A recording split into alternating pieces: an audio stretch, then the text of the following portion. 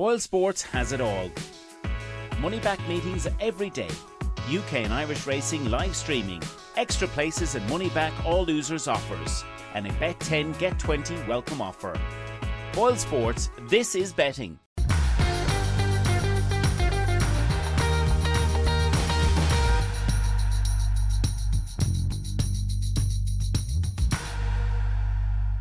Hello and welcome to the latest episode of Off the Fence, brought to you in association with BoyleSports. This is, of course, your weekly go-to digital jump show leading up to the Cheltenham Festival and beyond. And my God, we only have a couple more episodes to go before the big week in March. The year is flying by far too fast for my liking. Before we go any further, please do hit subscribe on our YouTube page so that you don't miss a single episode of Off the Fence between now and the Cheltenham Festival, where we will be covering the 4 days in March in great depth, as I'm sure you can imagine. As always, I am joined by Barry Geraghty and Tony Keenan. Let's check in with the boys. Barry, how are you? Very good, Vanessa. Thank you. Good weekend's racing and all very good. Thank you. Good. And Tony, all good with you? Any trips racing this weekend? No, all very quiet this week, and thanks to everyone who sent in questions there just this evening for the show. We realised we were possibly a little bit thin on stuff to analyse. We've got loads of excellent questions there, some really thought-provoking ones. We'll try and answer as many as we can.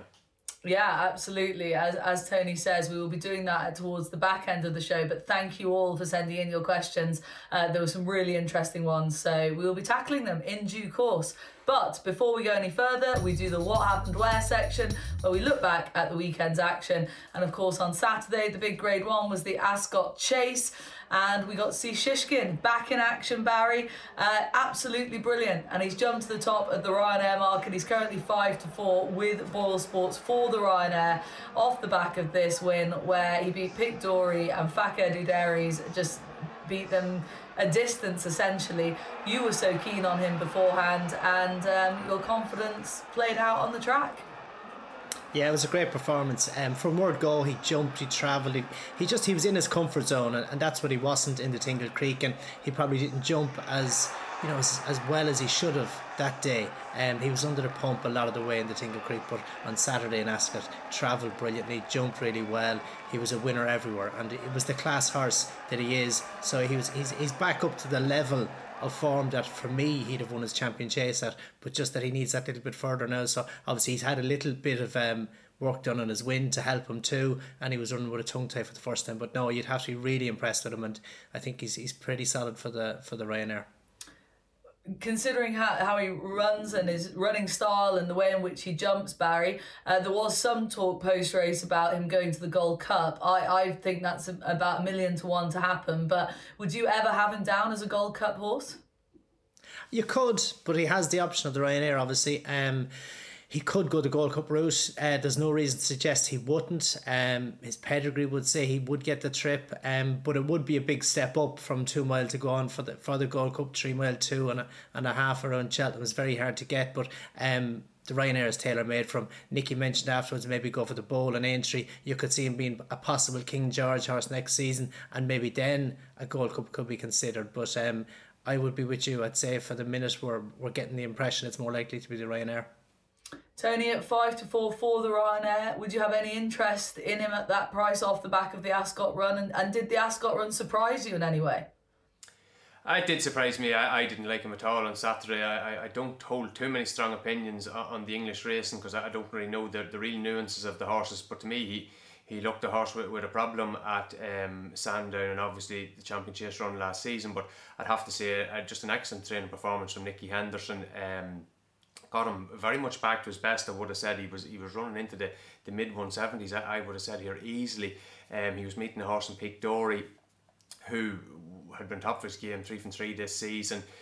Just looking at the sectional times on the ATR website, there was a real lift in the pace kind of from 6 furlongs out to 2 furlongs out, and at that point it was only Shishkin and Pic D'Orhy that were able to travel it, but Shishkin then was able to maintain that over the last 2 furlongs and pull away from a horse that was an excellent visually brilliant performance, kind of backed up by times and backed up by form and so on.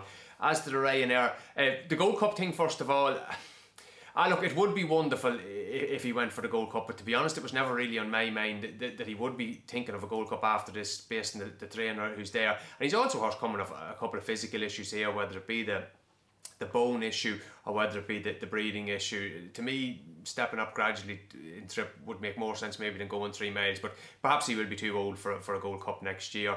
As to the Ryanair, I think Nicky Henderson has done the really difficult part of it in terms of getting him back, and people who are wondering about getting him back, I think that were very realistic concerns beforehand, because they don't come back too often, horses like this. It's the fact that it happens so rarely makes it such an achievement.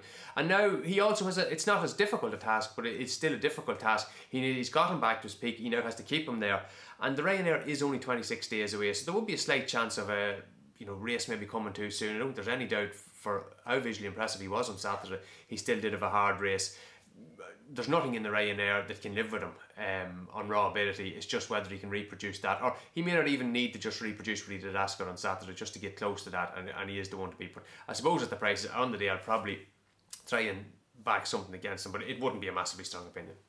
Okay, well, let's move on and stick with you, Tony, to Janadil winning the Red Mills Chase at the weekend, beating Horton Calor into second, and Capodanno made his reappearance to fill in the places in third. What were your takeaways from the Red Mills, I suppose? Janadil has been price boosted by BoyleSports to 8-1 for the Ryanair. General shorter price than that elsewhere. I suppose you've already covered that market, but what were your takeaways from Goran? Very good return from Janadil. Probably not a bona fide Grade 1 horse, and we've lots of evidence to suggest that, but it was an excellent return when he didn't seem to be expected to return in anything like this shape. The market was negative, the trainer was quite negative beforehand, the people looking at him in the paddock said he was carrying a bit, so excellent run out of him.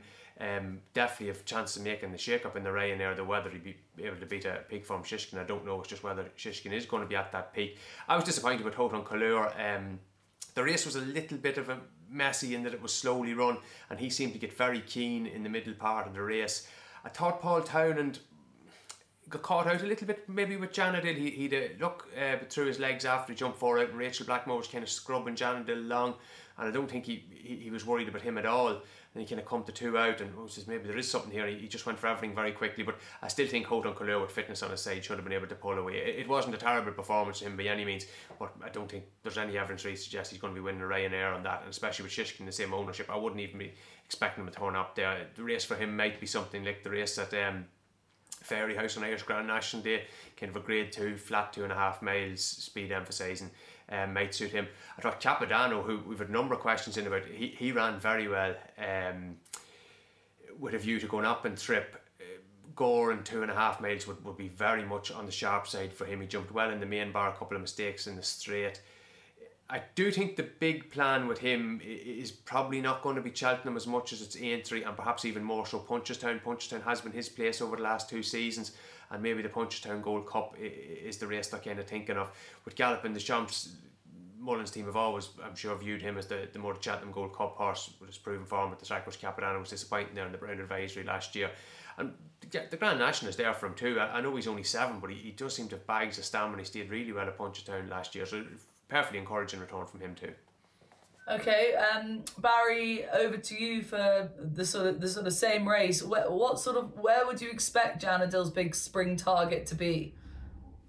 Yeah, well, I suppose the only slight negative for Janadil, albeit it was a great performance, he wasn't really expected, as in they felt he would need the run, so that isn't the perfect prep for going to the Ryanair. So Tony mentioned as regards Shishkin, there's 26 days, but I would imagine Shishkin will bounce out of his run an awful lot better than Janadil will bounce out of this, having needed the run as much as he did, so on the back of a break. So that would be a slight negative for him, but it was a good performance by the horse, especially when he did need the run.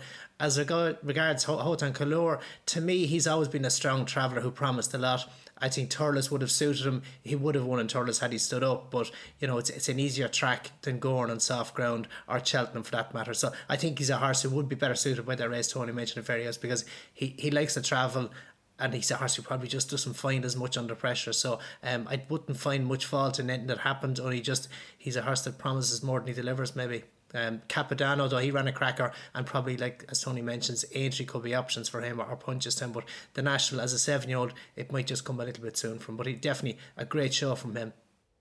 Okay, Tony, let's move on to Phil Dorr at Goran in the Red Mills Trial Hurdle. Back over hurdles, having been seen a good few times chasing, but latterly things not having gone his way. And then he makes a winning return over hurdles. What next for him, do you think, for Phil Dorr? Well, I'd say what next for him is to try and find him a race with soft ground. I do think that's possibly been his Achilles heel as much as anything over fences, is that he's had the run at Leopardstown a couple of times, so the ground is quite quick, and even at Navan when he won on debut, the ground wouldn't have been typical Navan slow. I think it was yielding, maybe pushing for yielding to soft that day. This is quite a difficult race to analyse, and it's possible the form could mean nothing. I think they were 4.7 seconds slower than the 4-year-old maiden hurdle beforehand. I think that's just colossal for a grade 3 hurdle. Sharjah's running on ground that he's always kind of hated, and has now started this trait of throwing in quite a bad mistake in his races. So again, I don't know what he's achieved. I think his head carriage isn't pristine at the minute either. He wasn't great in the Madison the day he beat Zana here. Just thought he wasn't great that day, and he was kind of off for time after that, so worries there's still an injury kind of lingering there. I thought the horse like shaped best was the third horse, Dr. Bravo. In theory he was well positioned off a very slow pace, but I actually think he's a big leery sort. There's a bit of Mighty Potter about him. I'd say he doesn't like being in front too long. I think he got to the front very early there and made quite a bad mistake two out. But he was getting a lot of weight from two horses, so you don't really know what kind of level they've run to. I do wonder if he might pitch up on a Supreme. Like Gordon Elliott does not have a lot of horses for that race at the moment. In fact, he may not have any horses for the races. The opener on Tuesday. A lot of the horses that would be entered, he's talking about handicaps for them. I suppose the one who would have the most solid form, or at least the highest level of form, is Irish Point, and he's talking about maybe keeping him for Aintree and Fairyhouse and Punchestown and so on. So I do think Dr. Bravo in a strongly run Supreme, it would suit him a little bit better, but he'd obviously need to step up an awful lot.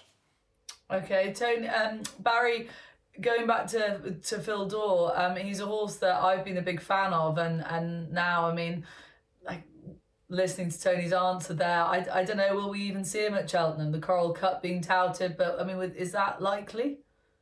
Well, I suppose it depends what the handicapper does with him. He was in here, I think it was at 147.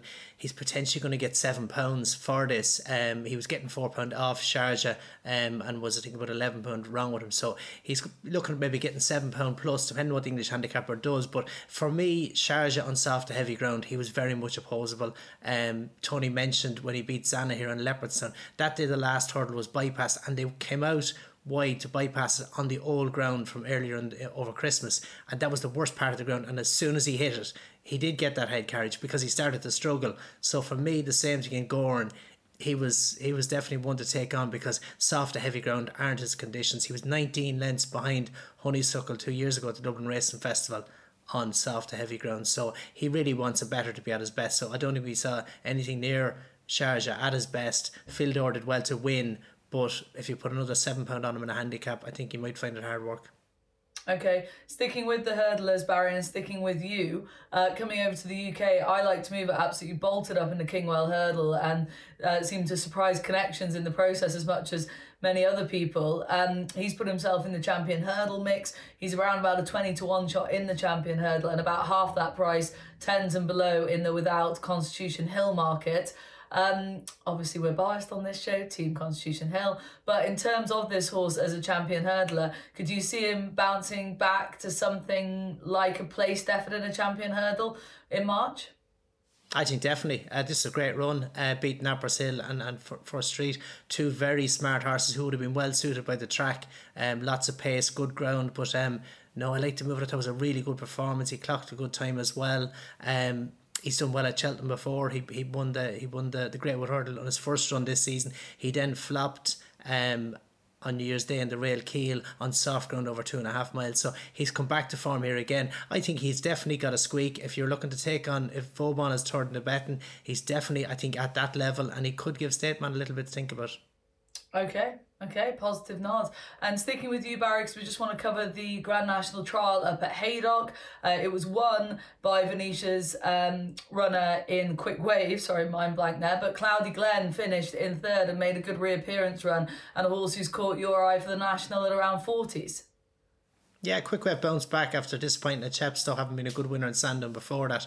That was a good performance. But yeah, I thought Cloudy Glens ran a cracker. He dropped in the former Ladbrokes Trophy, as it's known in Newbury, when he won it last season. Crept travel. He jumps brilliantly, but he made the running in Haydock on soft ground, and he looked like a horse who just ran out of puff. I'd imagine ridden with more restraint, but the way he jumps, he's back down. I think he's only £5 above the mark where he won in Newbury, and he's possible even to get another £1 or £2 off. He wouldn't want to get much more off, or he might make the cut for the national. But I thought he could be a real smart national contender, but I definitely want to be dropping him in. Okay, big shout at 40s, but dropped in running style key. Tony, let's come back to you and cover a bit more of the Irish action. You were taken with a couple of bumper performances from the last 7 days or so. Which ones jumped out the page at you? Yeah, it was the two winners on the weekend were both impressive. Goran, first of all, the Jigginstown mare, the 4-year-old, was very impressive, well fancied in the market, very well bred. I think she half the Matey Potter and French Dynamite in a few days. She cost a lot of money without having run. I wouldn't be expecting her to be a punch or a Cheltenham champion bumper horse. I expect they might keep her at home, but she was very good on Saturday. But more so thinking of the champion bumper at Cheltenham, this horse of Willie Mullins, Ballybourne, Ronnie Bartlett owned horse, I thought he was impressive now. Did plenty wrong, was keen in the early stages, but has a real genuine low head carriage.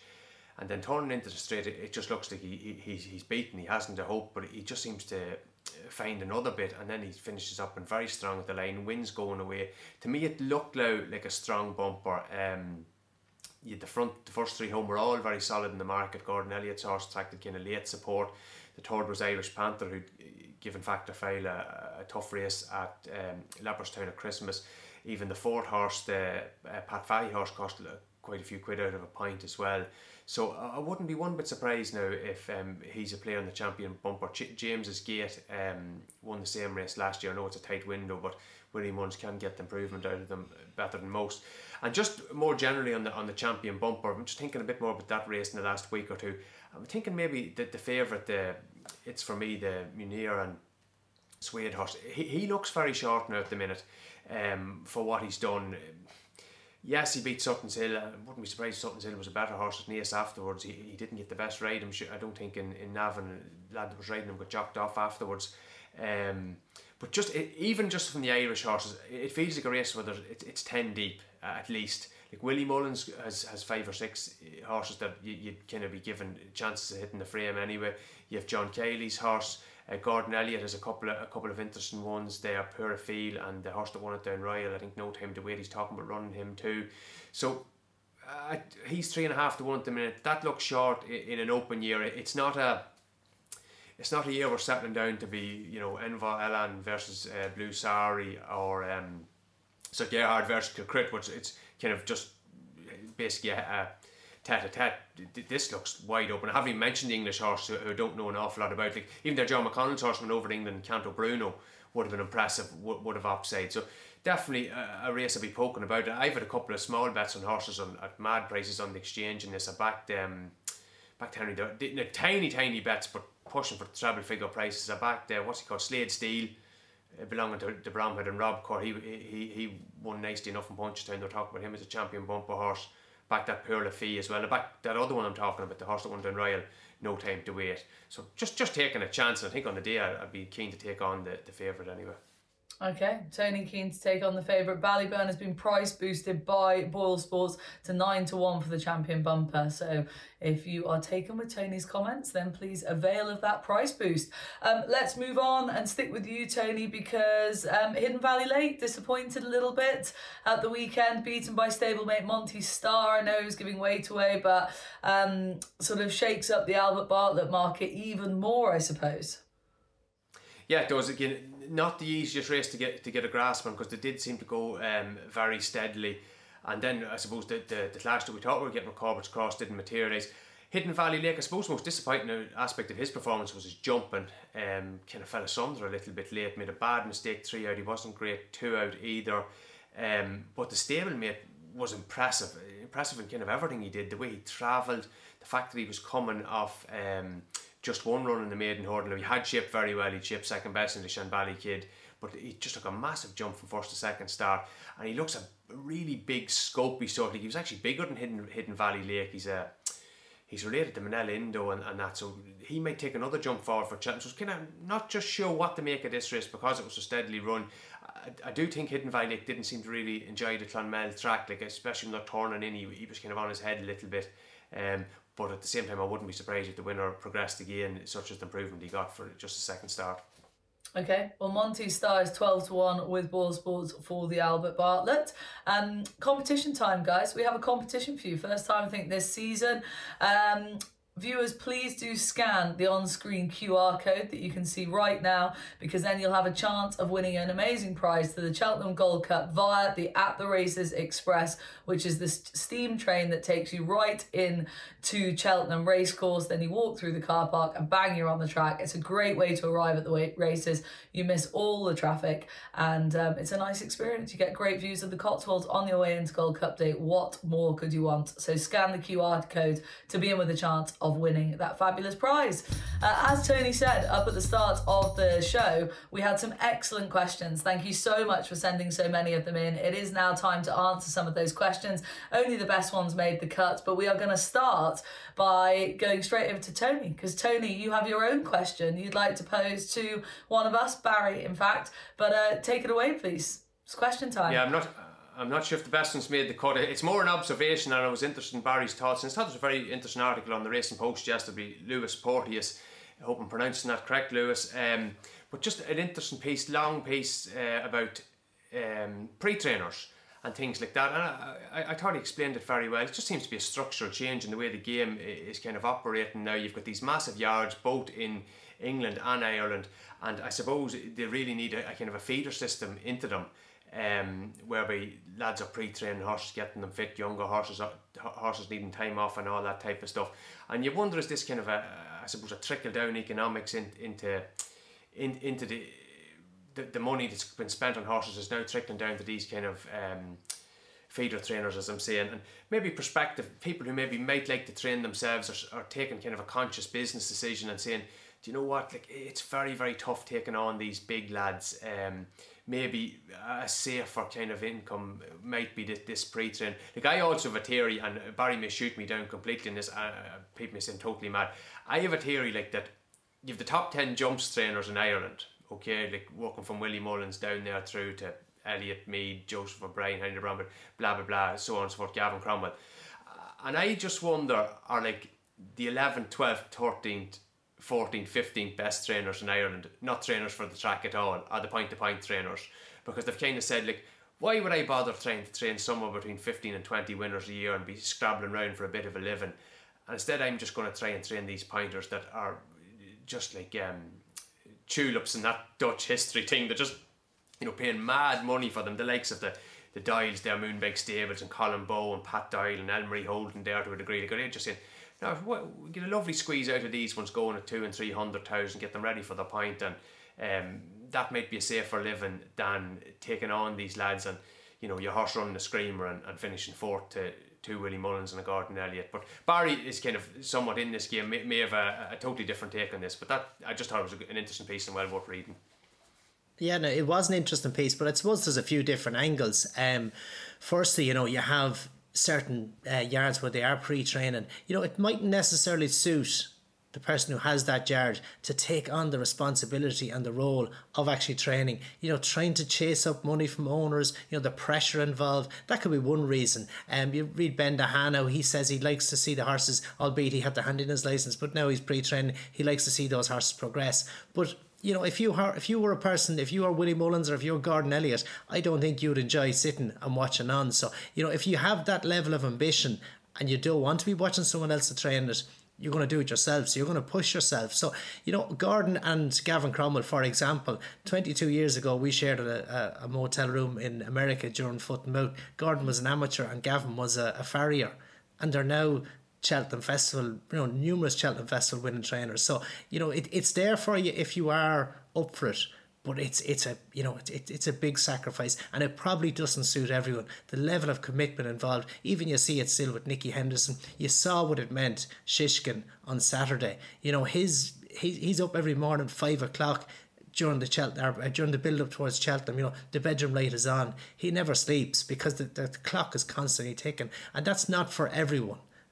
So I think there is more to it. I respect what you say as regards to a lot of these top yards, but they are the top yards too for a reason.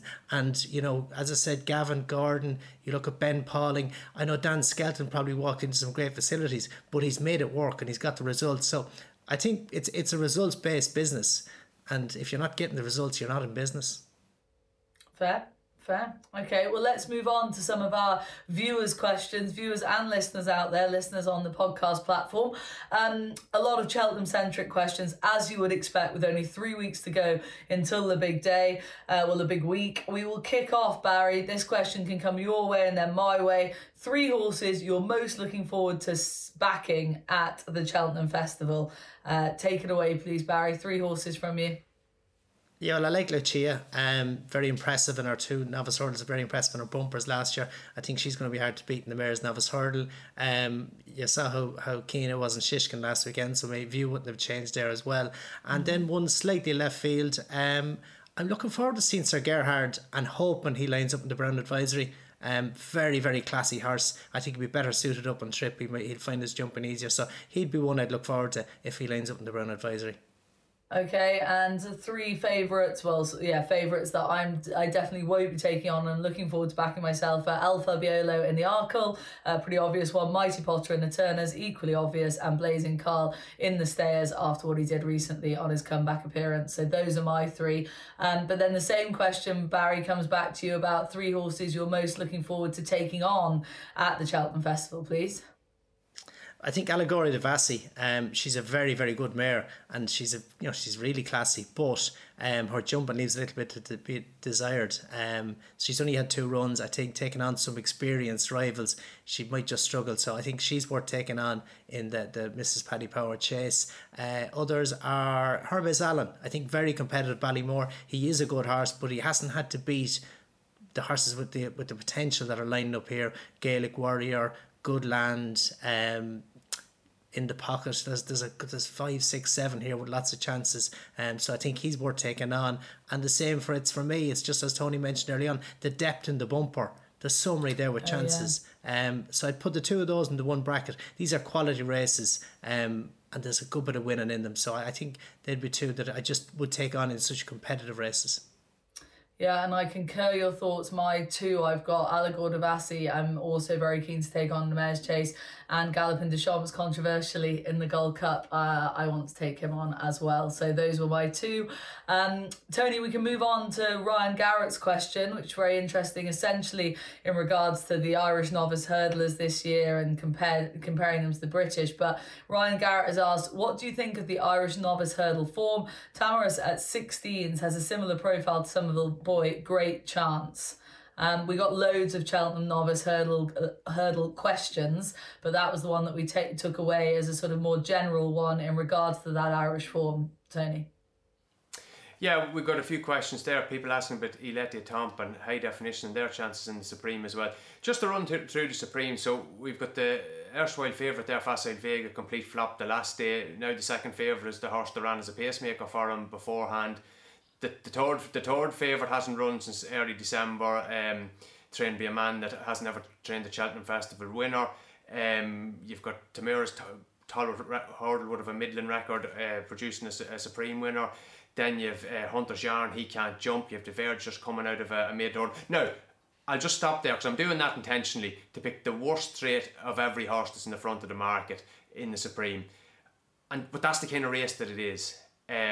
So I'm not going to talk down anyone for fancying a horse at a price here, because I feel it's not a Supreme where there's a Fateur or a Duvan or an Alti or heaven forbid a Constitution Hill. It feels like a Somerville Boy or a Lebec or an Abazayan type of year, and it's not going to take the 160 horse to win it. The 150 horse might be enough to win it, and that's my one opinion on the Supreme at the moment.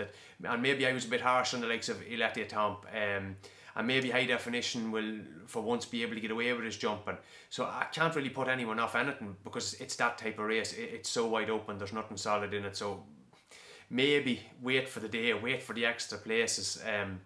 and take a chance on something, because to me every horse in it has a wart or more than one wart. Okay, Barry, so same question to you and reflections on what Tony's just said there in regards to those Irish novice form angles. Yeah, no, I'd agree with a lot of what Tony says, but going back to the question, Tamaris put up a good performance when winning the Tollerworth, but Harry Cobden's reaction afterwards, he thought he might make the first 4 in the Supreme, so that wasn't going to fill you with confidence. And then Paul Nichols highlighted maybe a race in Kelso, which would have been the Moore Battle, as his option. So I don't think either of those comments would fill you with confidence. Obviously the Noel Feely Syndicate were keen to go to Cheltenham, so he's going to go to Cheltenham. He has a chance, but I don't think the jockey or trainer would just fill you with confidence, as I say. Okay. Tony, back to you for Birdman's question. Is Embassy Gardens the Irish banker for the Albert Bartlett? Given your comments on this show in regards to this race, I think I know your answer, but take it away, please, Tony. No. No? Okay, we'll keep that. Is that any more to add? No, I don't think we need to add any more, do we? Just revert to my previous comments about this horse. Yeah, fair enough. Refer to those. Barry, we'll come to you for Ben's question here. Ben has asked, Edwardstone, Energumene and Editor Dejit, who would you like for the champion chase and why? I would go with Energumene, slightly over Edwardstone. I think the track would have suited Editor Dejit the last day in Cheltenham on the new course, stiffer track, more of a stamina test. But an interesting comment from Willie Mullins in his stable tour, how he mentioned that Energumene would have needed the run in the Clarence House. So he was keen, he seemed very fresh, didn't see it out as well. So I would slightly have Energumene ahead of Edwardstone. Okay, and I would be on Team Edwardstone's side for the Alan King operation. I'm sticking with him, Ben. Tony, we're coming to you for the next question. Kevin has asked, lots of people have backed Chapeau de Soleil, is it, for the champion bumper. What does he need to do to get in? I would say he's iffy enough now to get in. I'm not 100% certain of this, but I'm pretty sure the qualification for this is done on the handicappers' official ratings for bumper horses now. Those aren't available yet. They'll only be done, I think, at the 5-day entry stage for the champion bumper.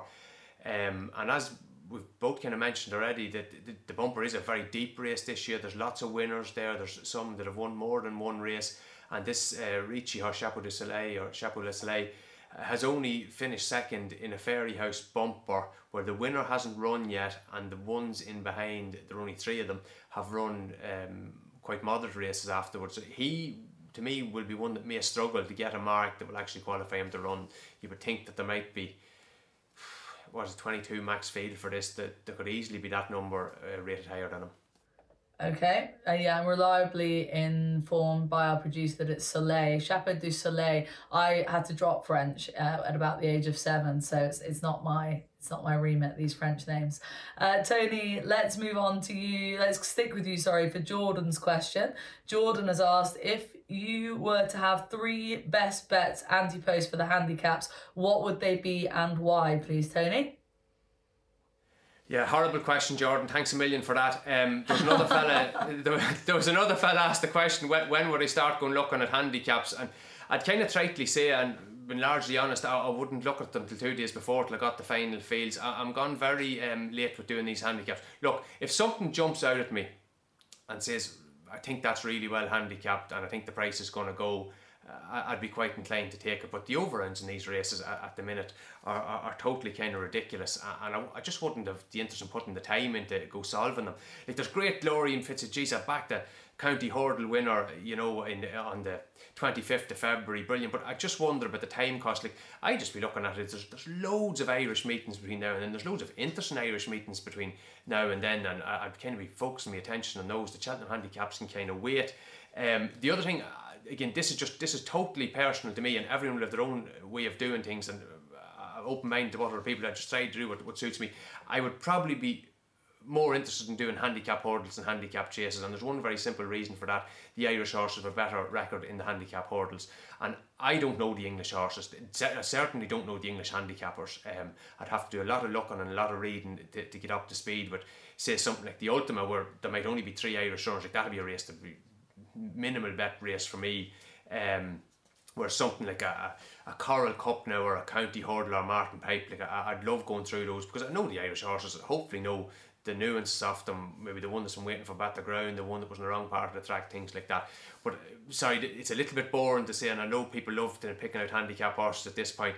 I don't really. I've one or two horses in mind, like they're not even in the betting for the races that I think they're possible for, so I don't know if that's a good thing or a bad thing. We'll find out when the entries come out this week, but I'm kind of quite happy to wait, and there'll be plenty of decent prices there still on the day.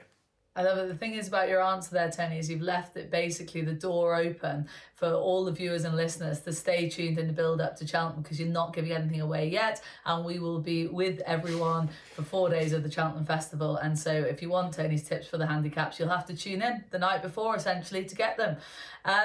Tony, let's stick with you, because we have another excellent question from Darren. With many a preview night coming up in the next few weeks, who and what are actually worth listening to? Well, this one obviously, Darren, for starters, but Tony, any others? Any people in particular? Another dirty question from Darren here, and I've really been dropped in it here. Look, I'm not going to crap on anyone here. I have people who I like listening to, people who I kind of find I never agree with, and I'm sure there's loads of people at home saying, listen, that fella hasn't a clue either, and that's totally fine. Look, that's, people have their own way of doing things. What I like and what I don't like, I don't like this talk about, that's a certainty and this is a certainty and that there's no hope and all that. That just wouldn't be my way of doing things. I don't tend to think like that. Fair to take maybe people talking on probabilities, that's a big price, that's going to shorten, whatever the case may be. I know a lot of that is totally boring to a lot of people, and the certainty stuff is really interesting and a bit of fun and all that. And fun is part of it too. Like, it's not all lads with kind of spreadsheets adding up to 100% over round. Like that'll bore you to tears at a Cheltenham preview. Like, here, let's project my spreadsheet up on the screen. Like, talk about turning off 90% of the crowd. Like, but with the I do think the trainers now can say some very boring stuff and very vanilla stuff in the lead up to Cheltenham, and I totally understand it. They don't want stuff rubbed in their face after the meeting. They've been interviewed every day, every second day, maybe twice or 3 times a day. But it's when they say something that's a bit weird, or tell me something I don't know type of thing, or oh God, I didn't know that, so that was the reason for that. My ears would tend to prick up with that and pay a bit of attention to that.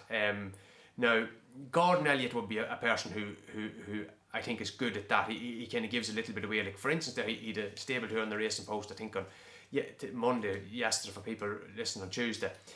He said 3 or 4 things that I thought were quite interesting. I definitely didn't know. I just mentioned them quickly here, like Hollow Games is a breeding operation since the last day.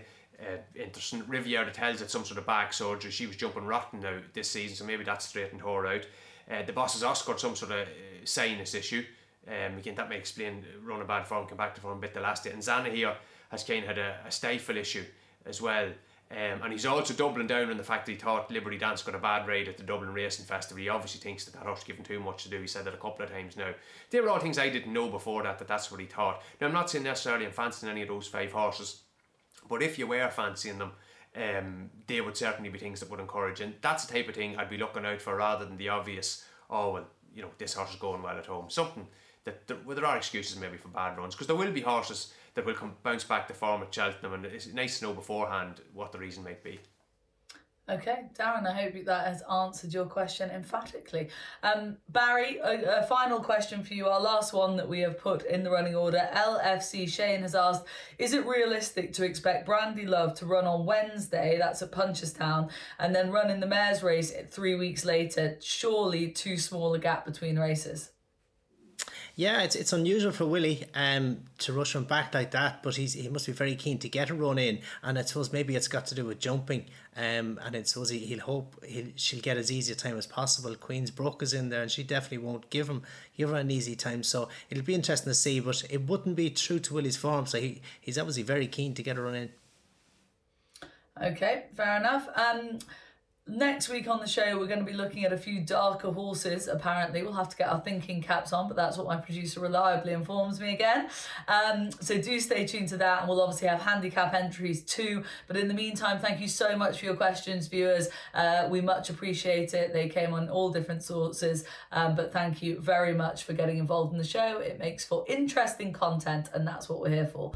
Quick look at the week ahead. Obviously, we are recording this on Monday night. We've got Kempton to look forward to On Saturday, we have the Adonis Hurdle there and the Coral Trophy Handicap Chase.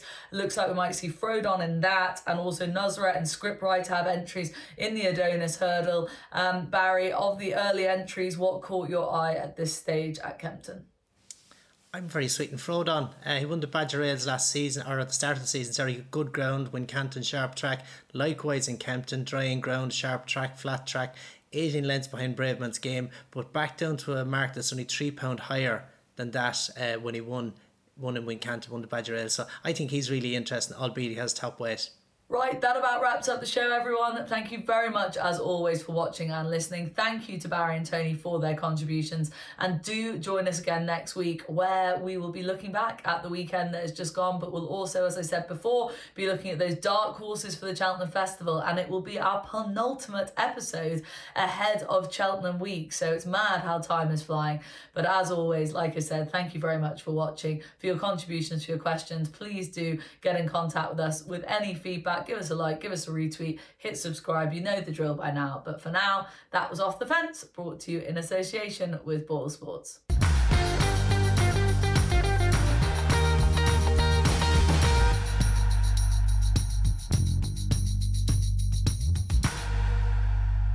BoyleSports has it all. Money back meetings every day. UK and Irish racing live streaming. Extra places and money back all losers offers. And a bet 10 get 20 welcome offer. BoyleSports, this is betting.